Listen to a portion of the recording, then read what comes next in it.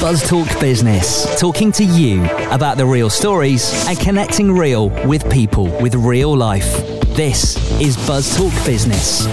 Hi, Ailith. Hi, good Lovely morning. to see you. Yeah, how are you? Yeah, all good, thank you very much. Good. So you come to talk to us about quite a sensitive story. What? I have. I am a civil funeral celebrant.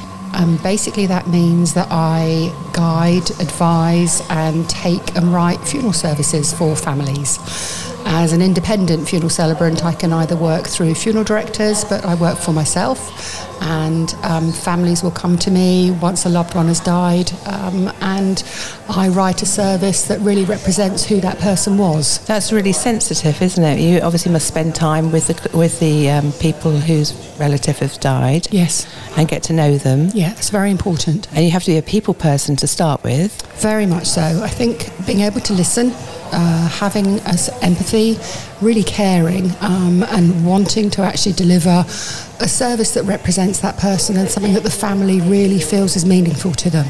It's really interesting because when I knew you were coming in and everything, you just think it's a celebrant.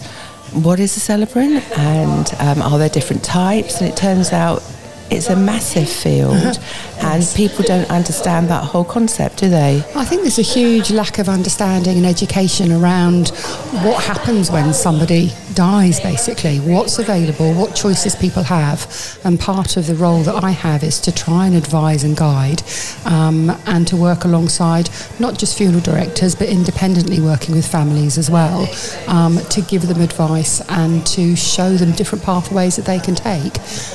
So talking about the different pathways then, I mean, when somebody dies, you're traumatised and tormented, so you don't really think properly most of the time.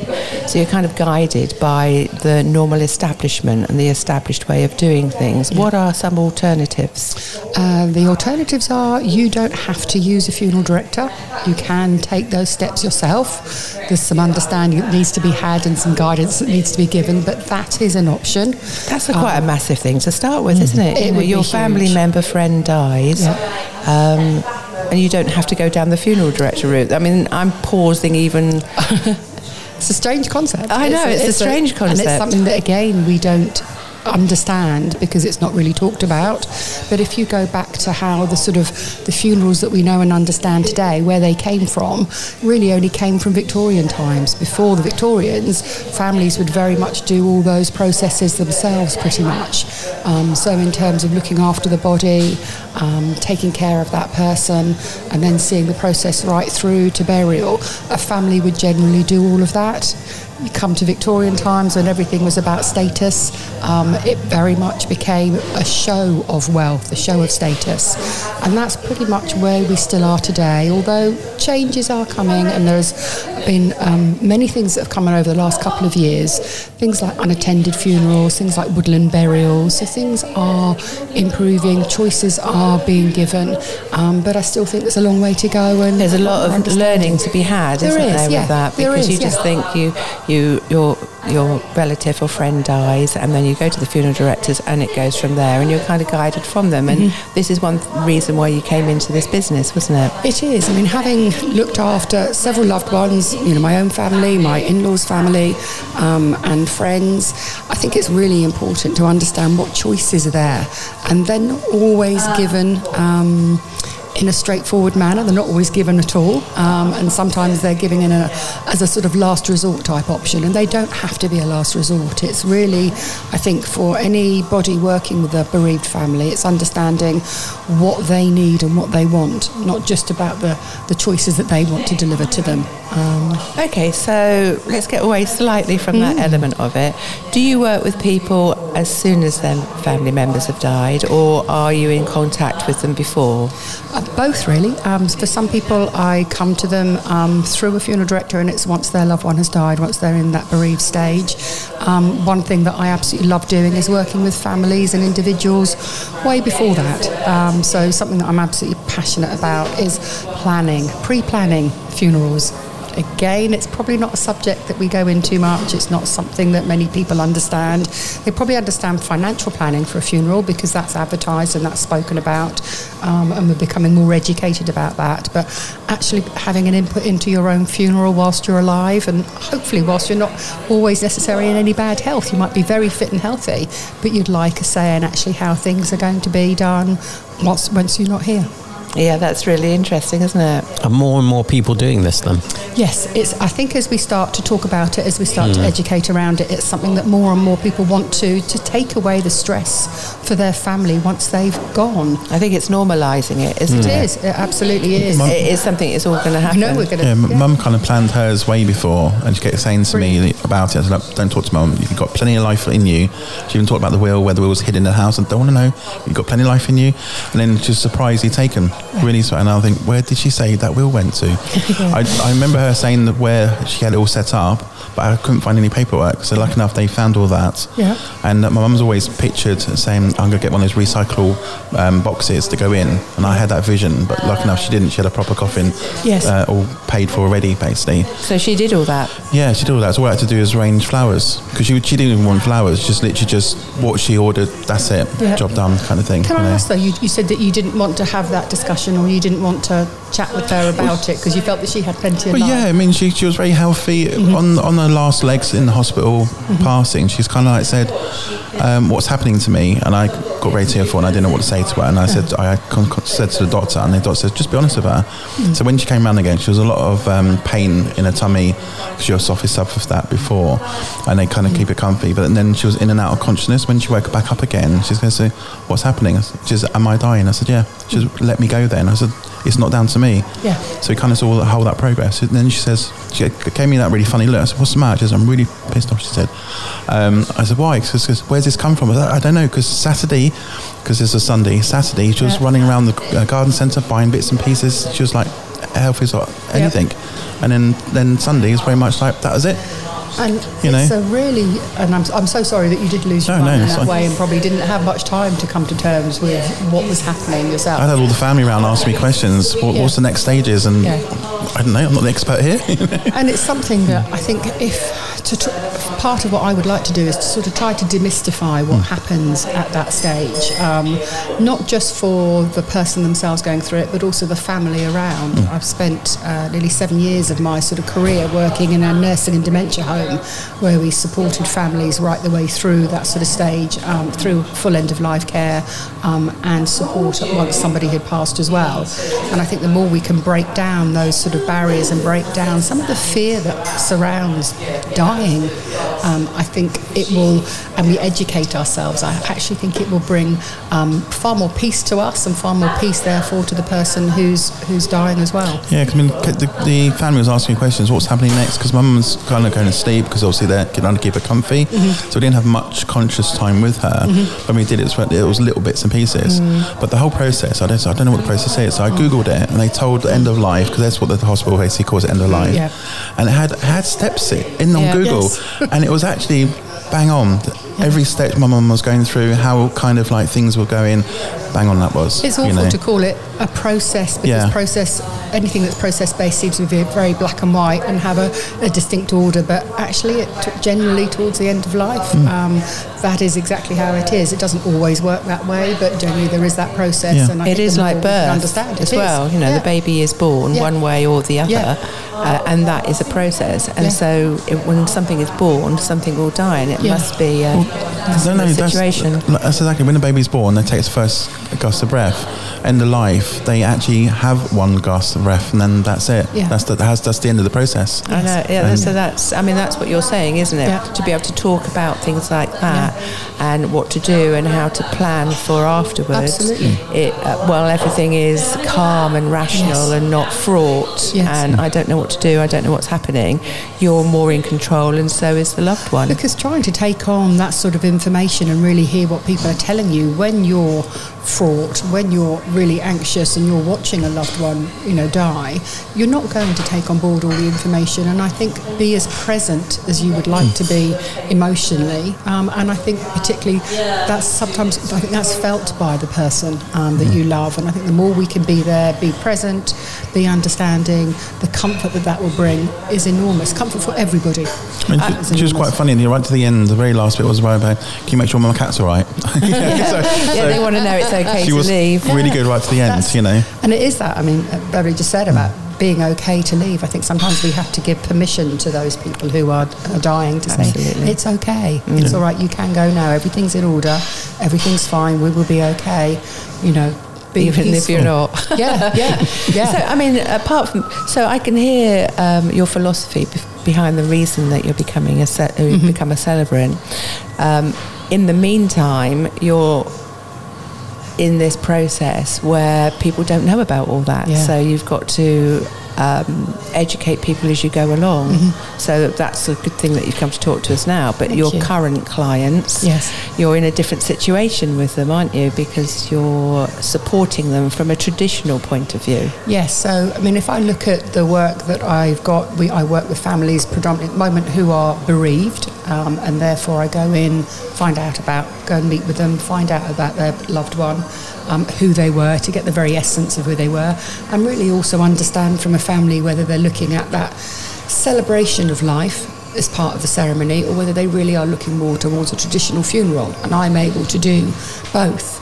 But I think for me to start to talk to people, to start to educate, to start to work around, actually, let's have these conversations way beforehand when we're all hopefully fit and well, when we all can sit down with a cup of coffee or a glass of wine in our hand. Well, gin, in your case. Coffee, gin, wine, but just sit and have a chat and normalise it. We know, as you said, we're born, we know we're going to die. What we don't know is how long and just quite how. But the more we can have those sort of conversations in a very calm, quite often light-hearted manner. I understand that some people maybe believe in fate and therefore don't want to have that conversation, and that's absolutely fine. It isn't for everybody, but I think there's an awful lot of people out there like you, like me, who might just I think if I was planning my funeral now, it kind of makes me feel like I'll be down that road soon. So I'd rather not just live life as it is. You wouldn't do that, would you? And I think we've got to be respectful of everybody's wishes, and mine is to say that how I would want things and how you would want things are probably two very different things, and that's okay. That's all right. Fine. That's fine. Yeah, absolutely. We don't all have to be the same, but it's saying that you've got your choice, I've got my choice. What other choices do people have, and are we aware of what they are? It's about being informed. It is. That's what. So you can decide not to do anything or decide to do something, and know there's options when the time comes, because you will remember even if you do nothing about it. So currently you're an independent funeral celebrant, and that means you can support the family at the service if they decide to go along that traditional route. One thing I found is really interesting is, do you talk on behalf of the family about the family member, or is there a bit of mix and match? Depends on what the family want, really. I'm there literally as the voice piece for the family. So all the words that I say have come with the full approval of the family. So it's not about me. I'm literally there as that person who's their voice, because maybe they can't stand up, they don't want to stand up and do it themselves, for whatever reasons. I would always encourage a family, if they can, or individuals if they can, to be a part of the service. But absolutely, again, understand that that's not for everybody, and not everybody feels that they could do that. But I love it when families are heavily involved in the service, because I'm just there to put their words forward. But the more somebody can generally be involved, the more meaningful it becomes from them and for them, and I think the more peace they tend to get at the end of it as well. That's rich. Can you explain, because before we met, I didn't realise there was a difference between independent and the other kind, humanist. And I think a lot of people probably were in that same boat, because you didn't know independent didn't mean humanist. I think generally now, as a civil celebrant such as myself, an independent one, can take religious services, can have totally non-religious content, or can be semi-religious.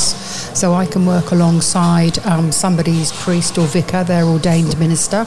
I can work independently and say things like the Lord's Prayer, or if a family want a hymn, that's absolutely fine. But and I could do totally non-religious as well. A humanist has slightly different views. There is absolutely no afterlife. There's no life beyond this for a humanist, and their service doesn't contain any religious content at all.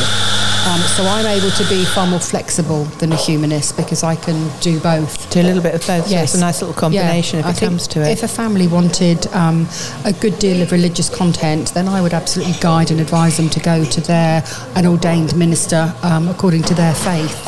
One thing I can't do is during the committal, which is the sort of the final act of saying goodbye. A lot of you might know it as the bit where the curtain comes around, or the bit where the coffin goes into the ground. That's called the committal. That I can do that in a non-religious way, but an ordained minister can say prayers around that. So it is just slightly different, but as a civil celebrant, I'm far more flexible. So what do you enjoy about your job? I love supporting families. I love meeting people. I love listening to people's stories, and I like being able to find ways of supporting them and helping them through their grief. Yeah, because I remember when Dad passed away, it just sparked off great memories, a life journey from when he was a boy to where he was on his last day, sort of thing. Do you know what I mean? There was always that step that people will remember. Me and my brother were sat there with Mum, and we just reeling off these stories, and I could see the celebrant writing it all down erratically, going, "Oh yeah, what sort of music did he like?" and all that kind of things. And it was, how you put it into a service, is phenomenal. I think it's the words come. For me, a few gentle questions to a family, and hopefully a family will just start opening up and start chatting and talking, and facts around an individual are great. But for me, it's trying to get to the essence of who they were, and the more I listen and gently question, the more these wonderful nuggets of information come out about little things that happened in your childhood, things that maybe you'd forgotten about, that suddenly a memory comes up. And that's the essence of the person that I'm trying to write about. And so generally the stories write themselves, but it's through... That's what we were finding when we were sat there. I remember sitting there for about 2 hours and reading off all these stories. But we could have gone on for another 2 hours, if you know what I mean. With and then stories. It's your job to collate it all. I kind of collate it all, and that can be very hard because most services, if you're looking at a standard crematorium, are half an hour, and that's got to include the sort of the walking in, the introduction, all the bits and the elements and the committal, and then the final farewell sort of bit, as well as the eulogy. So it's quite hard to get it all condensed down into a short period of time. So lots of, I know, for example, my own mother, she wanted a 1 hour slot at the crematorium. So the first half hour was all about her. It was, and she wrote the whole thing herself, honestly. So that's where you got it from. 13 years ago, but my mum knew that she was going to be going and wrote the whole service, all the music. She even had a CD produced with all the music that was there. I don't come from a controlling sort of family at all. But I think it should be remembered as a happy time, to be fair with you. Yeah, because so many people think, oh, well, it's doom and gloom. But no, it's a celebration of someone's life at the end of the day. Exactly, isn't it? It's when it should be up in lights. 100%, and I think that's the crux of it for me, which is understanding, hopefully, that a family want to be able to celebrate the life. We mourn death, of course we do, and that's absolutely right to do. And grief can be very wide and very deep for families. But in that moment, I think to be able to celebrate the fact that you knew that person, you loved that person. You can have a laugh. You can have fun telling stories about that person. And after my services, I love people to be able to go with a smile on their face, and a slightly lifted heart. Well, you can see how much it means to you, your whole energy there with that. I think you've got to remember as well, the person that, sadly has passed away, hopefully they're laughing back at you. Absolutely. You know, Absolutely. I mean, like, oh, you're talking about me. I think, heaven alone knows what will happen when they're laughing down. But Will there be lightning? Exactly. It's really important to me to be able to say, they are gone, and that's really sad, and that grief will last as long as It's it our lasts. missing of them, isn't it? As It opposed is. to the celebration of their life. And grief is just, we've got somewhere to put the love that we felt for that person, and that tends to go into grief. And mine is to try and say, that will carry on, so your grief will be what it will be. But when you're feeling like that, to try and focus on the bits that would have made you smile, to try and balance out your memories. If you're thinking for maybe a loved one, if you've watched a loved one pass away, if you have those memories and those are quite traumatic, try and balance them out with maybe something that made you smile, something that they did that was really stupid, something that they did that you thought, what on earth is going on? And you start to get the balance. I do regular videos of my thoughts. So when I pass, my kids have got lots to watch. Yes, do you? So, yeah, do that. And then I do a video every 5 years updating my last video, which will be what hopefully get played at my funeral. Yeah. Wow. So my last thoughts. See? Wow. Blimey, how long's your funeral going to be, Jack? I think we need a day for this one, don't we? And are you going to edit it beforehand? I edit it. I just go Up to every a 5 certain years. point. So Points. every 5 years I change it, so it kind of puts a lot more in, but kind of keep it to like 5 minutes. Wow. And I change it. So while I'm still able, I'll change it, and then when I get to the point when I'm not able, it'll be the last one I did see, that with my last thoughts, with my marble was still there. Now, who else have you told about that? Nobody. Exactly. Yeah, exactly. It will be my letter to like the instructions. I know, but Got a letter of there's Play my video or else. We're going to find the video. We're going to work out how to do it. Scared. I like that. I was just kind of thinking what Rogers would be as the coffin's going and coming down. There'd be like the top 10 for Top 10 outside broadcasts. But you are exactly right, aren't you? It is about a celebration because, and again, you were talking about the Victorians at the beginning. We have learned how to behave when people die and how to behave at a funeral. You all wear black, you're all completely respectful, nobody laughs, nobody does anything else. I was at my friend's one the other day and she had some music and she loved dancing, and I really, really wanted to dance down the aisle as I left. I didn't, but I really wanted to, And you're saying, do it. Do it. Exactly, I think because it is a celebration, isn't it? It should be a celebration of everything that person stood for. And I think for families to understand that actually if they can uphold what your wishes were and not just go with the traditional route, whatever your wishes were, if the family can go with that, actually that's the last act that they can really do for that person. So and it can make you smile and remind you. Make it fun. Think about the music that you love. Think about any poetry or readings if that's appropriate. I mean, I've got friends of mine who said absolutely stipulated that he wants everybody in flip-flops regardless of the time of year. I was just going to say something similar to that, where it's a case of like, why is it when you go to a funeral everyone is wearing black? It's all a little bit doom and gloom. Well, I would never do that now. Yeah. I would never do that. No. I'd rather wear something bright. Yes. We've learnt those behaviours because they've been instilled generations in us. of absolutely generations, and I think things are changing. You look at the natural burial sites now that you can go to. Either somebody can take somebody's ashes and have them interred on a natural burial site, or you can be buried in a natural burial site as well, full burial. But and generally you have a huge amount of time there. It's in a very natural setting, and it comes away from the traditional. Most people are in wellies because if you're doing it in an even the English summer, you probably need wet weather gear. So they are coming away from that point of view, and it makes you smile. It does. Because it's not in your traditional setting, doing it the traditional way. You have to kind of think, right, I'm not going to wear black. Right, I'm going to wear wellies. I'm going to wear flip flops, and you kind of feel a bit edgy about the whole thing. Yeah. But if you do it, you are celebrating somebody's wishes and life, and you can be sad and miss them in another way. Yes. What's that thing?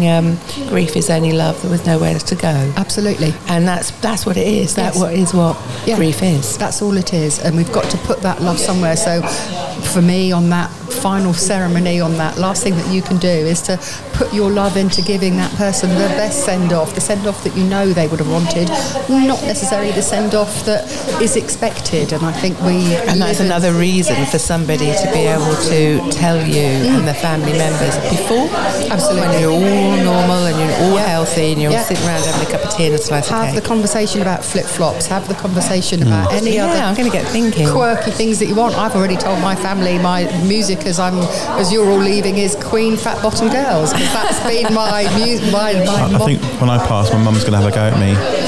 She spent 6 months in my toilet for a while before I decided what to spread with her ashes. Yeah, you're going to be in big trouble. I did go back to the crematorium where she was, and I spreaded them in the lovely garden there in the end. Okay. But okay. yeah, she was in my toilet for 6 months, and I think, what I do? What I expect? She wanted to be dropped from a drone. I thought, no, that could be heavy. Oh, God, that's too sensible. She wanted to be, so you didn't do it. No, because I mean, my drone went. The ashes are quite heavy in its thing. It's like, how do I tip it? And, Practicality. I just had this vision driving it. It's all over me, kind of thing. Just the practicalities of doing things like that. Just you saying about how the practicalities of scattering ashes. How do we go about doing that? If we haven't had the conversation with our loved ones about where and how, it becomes quite entertaining. I spoke earlier about my lovely mother, who had planned everything, and she'd said that she wanted a part of her ashes in my mum's a New Zealander, in the garden at home, and part of them down on the beach where they lived. So she was kind of in half, and that was absolutely fine. What we didn't think about as a family then is, what do? Do you just upend the urn that you have? How do you actually do that? Yeah. And conversations to go through all of those practical things. Yeah, conversations are it, aren't they? Absolutely. Because you don't know, do you? I like the idea of scattering them all in one place, not in halves. Then you're just kind of spreading them in two different places, Yeah. Oh, and these are all things that you don't think about or talk about until it comes to it. Because I would be the same as you, Jack. I could want all the ashes in one place. But actually, it doesn't matter because they're only the body. The spirit goes on and all that stuff. But how to contain those ashes? You can get different containers. Yes. The practicalities of it. Absolutely. You can, cardboard, whatever. Well, you can actually now put them in an actual ring now, can't you? You can have jewellery made. You can have a firework made. It's amazing. Yeah, and you just amazing. need to talk about it, because while you're sitting there in front of that funeral director in the traditional way, you forget you're traumatised and you don't know about options. Yes. And that's what you're trying to bring to everything. 100%. It's just when we are calm, when we're able to talk about things and take on board information, is to have those conversations. And it doesn't have to be it doesn't have to be formal in any way. It's a conversation like this. We're just chatting over a cup of coffee. But write that down, pop it away, and then just forget about it. And it just means that as and when a family are having to organise something, they've already got a blueprint. They might have it already done and literally every detail done, or there might just be a blueprint, and it gives a family something to be able to focus on, as opposed to trying to, in the midst of grief, trying to work out what their loved one would have wanted. Exactly. I always remember Dad saying, don't make a big fuss of me, so we didn't make a big fuss of him. Do you know what I mean?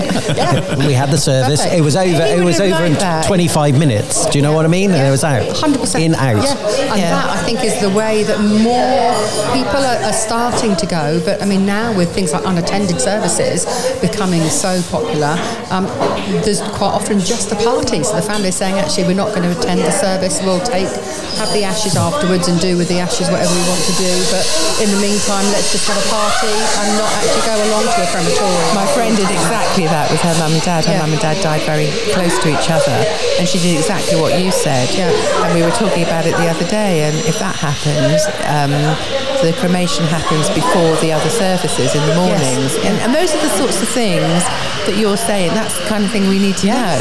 If you're going to do this is the kind of thing that happens. Totally. And then you go off and have a party. And she says it's the best thing. Well, obviously not the best thing, but it was the most wonderful thing that she did and her family members did for the parents. I think it helps to demystify a lot of the fear and assumptions that are within that sort of area.